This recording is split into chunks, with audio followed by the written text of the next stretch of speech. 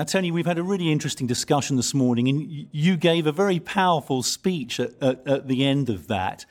Just to encapsulate some of the sentiments that you were getting over to the audience there. I think the critical point is that in general terms we have a quite unsophisticated conversation around housing issues, and we tend to operate off the back of some fairly simplistic tropes which don't really express the complexity and the difficulty of the world that we work in.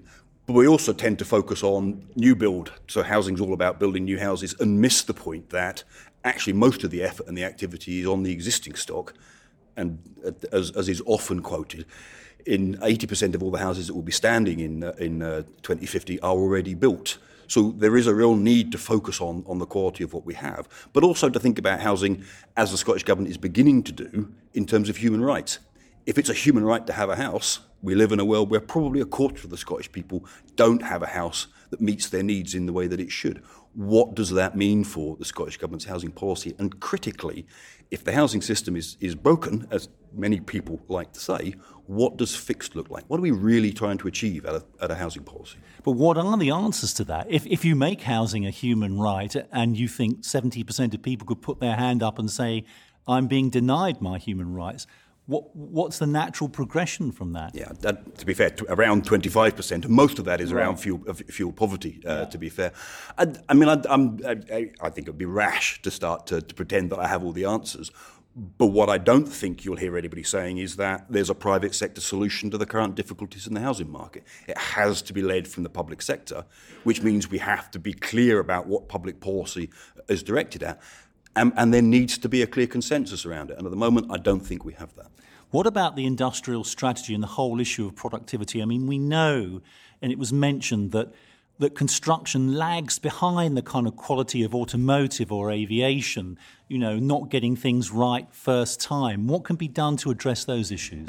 We basically build houses pretty much the same way we did in the Stone Age, which is, we find a piece of ground, gather a whole load of stones together, pile them up so they look like a house, and then throw everything else that's left away. And it's not any different now. That's more or less what we do.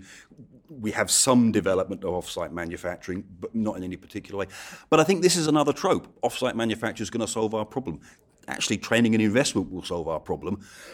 Off-site manufacture isn't going to solve the problem of infrastructure. It won't put the drains in the ground. It won't do those. And that's where the cost is, and that's often where the obstruction is. So it has its place, but it's about taking a broader, whole system approach to finding those solutions. So if you became construction housing czar here in Scotland tomorrow and you could wave your magic wand and change one thing, what would you do?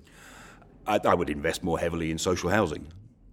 And the Scottish Government will tell you they're investing an enormous amount, and they are, $3 billion over 5 years.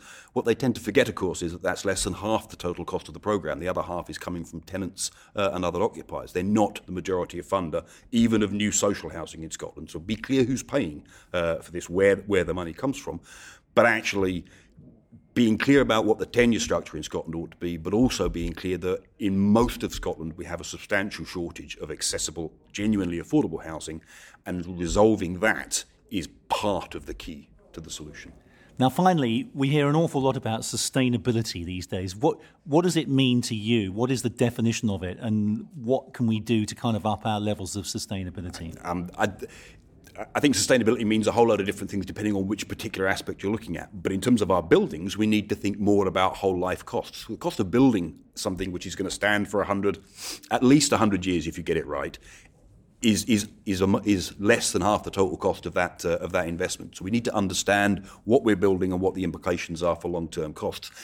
We need to grapple with the carbon agenda. We need to grapple with the climate change agenda. We need to grapple with the idea of sustainable communities as well, and we haven't been good at that in the past.